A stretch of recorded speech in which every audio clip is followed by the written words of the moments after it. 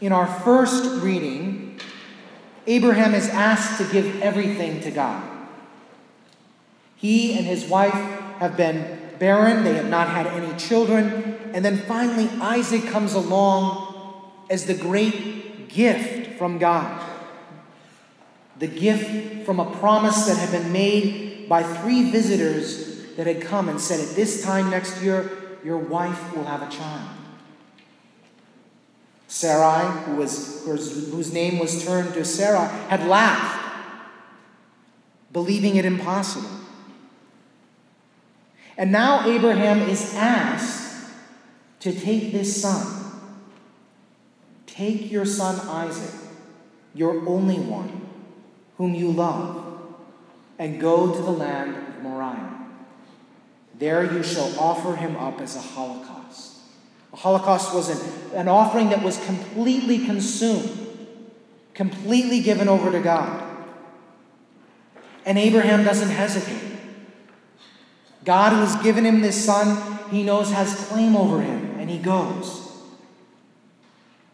but with a heavy heart.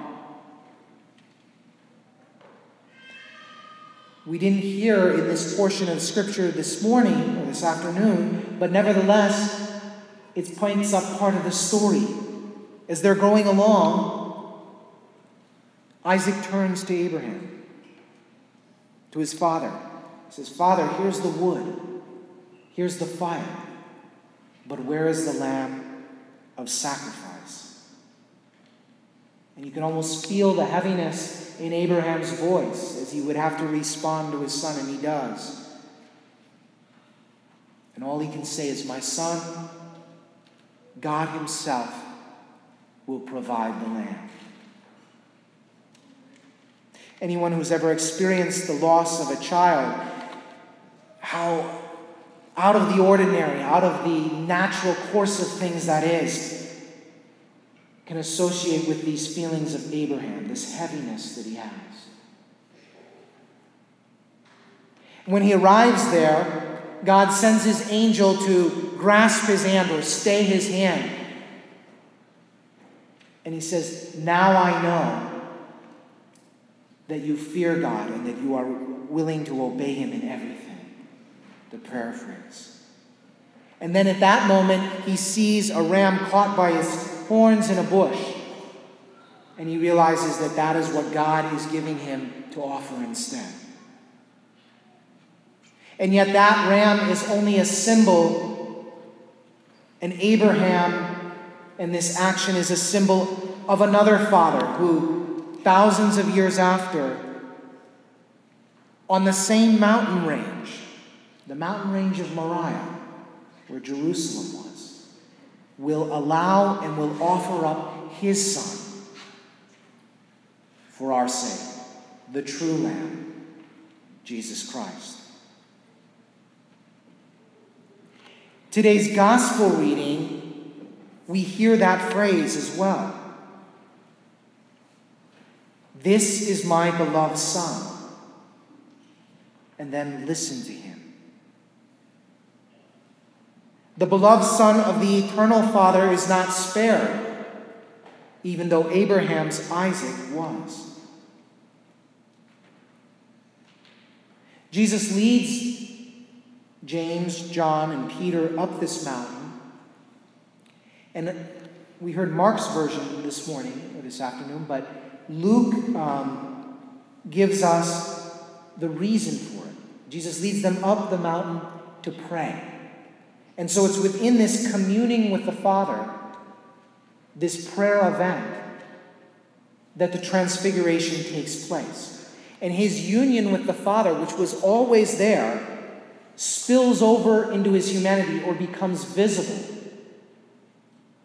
His face, his garments shine with an unearthly light. It's said in the Old Testament that when Moses went to meet God, and he would come from those meetings with God, his face would radiate. But that was a radiation that was from without. Jesus comes from the very depths of his being. The apostles are in a certain kind of trance almost, They're heavy with sleep. They're terrified and yet overjoyed. Peter, in this combination of feelings, cries out, "Lord, it's good that we're here. Let me build these tents." He wants to, in a certain sense, extend the moment. God has come to dwell among his people. A cloud covers them or casts a shadow on them. Again, the cloud was a sign of God's presence. In the Old Testament, it was the cloud that led the people by day and on their sojourn or their journey out of Egypt and into eventually the Promised Land. It was a cloud that came down over the tent of meeting where Moses would meet God. It was a cloud that came down on the mountain when Moses also went up to meet God. So the cloud was for the Israelites a rich sign of God's presence. Elijah had been taken up into the clouds bodily at the end of his life. So Peter, James, and John, they recognize this. This is a divine theophany. God is manifesting himself in the Father's voice, in Jesus who is radiating, and the cloud which represents the Holy Spirit. Those words that the Father speaks are spoken also to us. "This is my beloved Son. Listen to him." Like Peter, James, and John, we are called up onto a mountain to meet the Lord. Each and every Sunday when we come to the Mass, we come to the mountain of Calvary. We also come to the mountain of Transfiguration, the mountain of the Beatitudes, where we hear the Word of God. And we are called to worship, to be overcome by a holy fear, a holy trembling.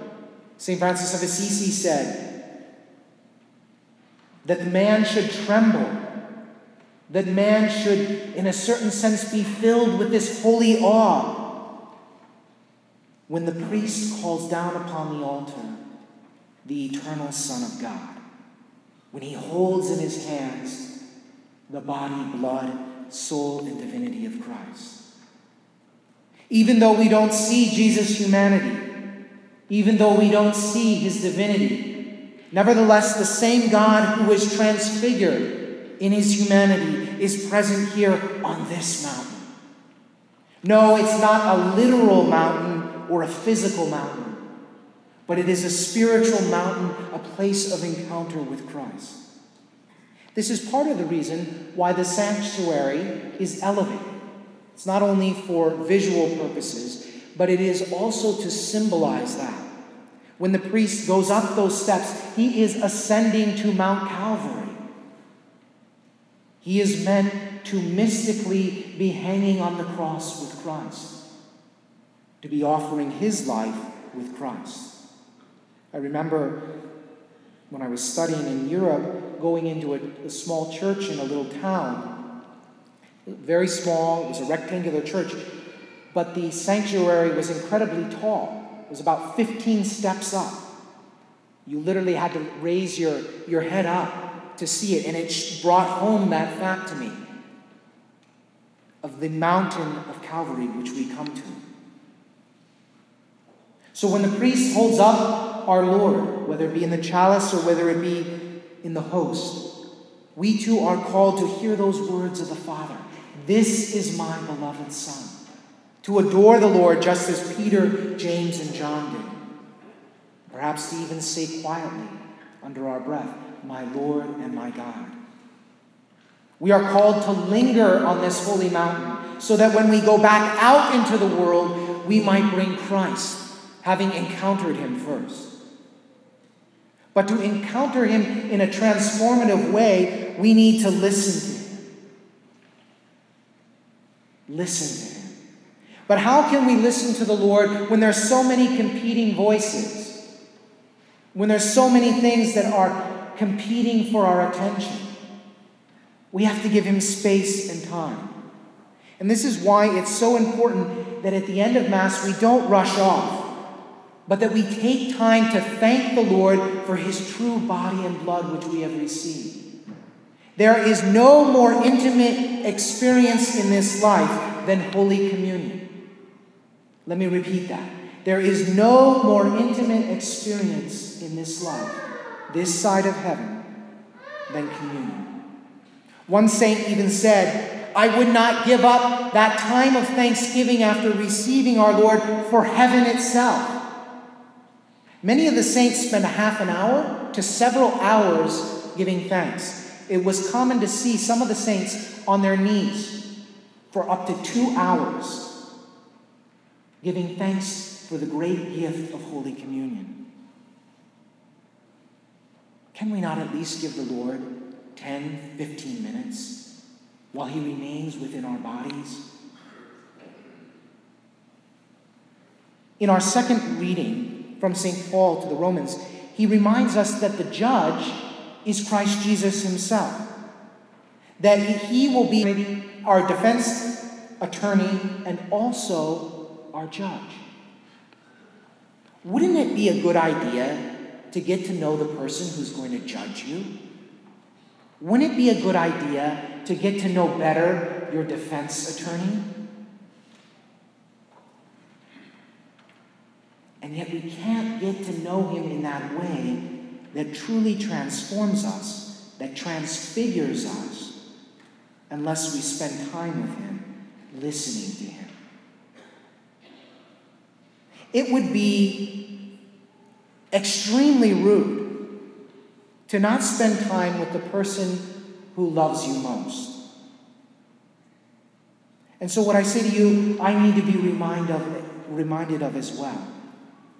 There is no better time spent than time before the Blessed Sacrament, than time thanking the Lord when he comes to us in Holy Communion.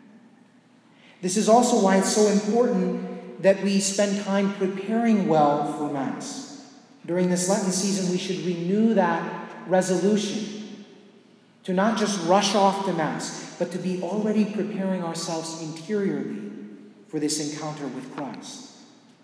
This begins remotely with making sure that we're getting our daily prayer in, that we're taking time to go into the upper room, the mountain of our own bedroom, and kneel down, pray before an image of the crucified one. That we spend time during our week dropping into the church several times if we can to give thanks to the God who created us, who holds us in existence, and will one day call us to himself. Jesus remains a prisoner of love for us. He didn't have to do this. He didn't have to give us a way of being with us for our whole lives. And yet he does. He not only comes down on the altar, but he remains in this tabernacle for us. Let us not be so ungrateful as to fail to make time for him. For only the man and woman who makes time for Christ can be assured that Christ will make time for them in eternity.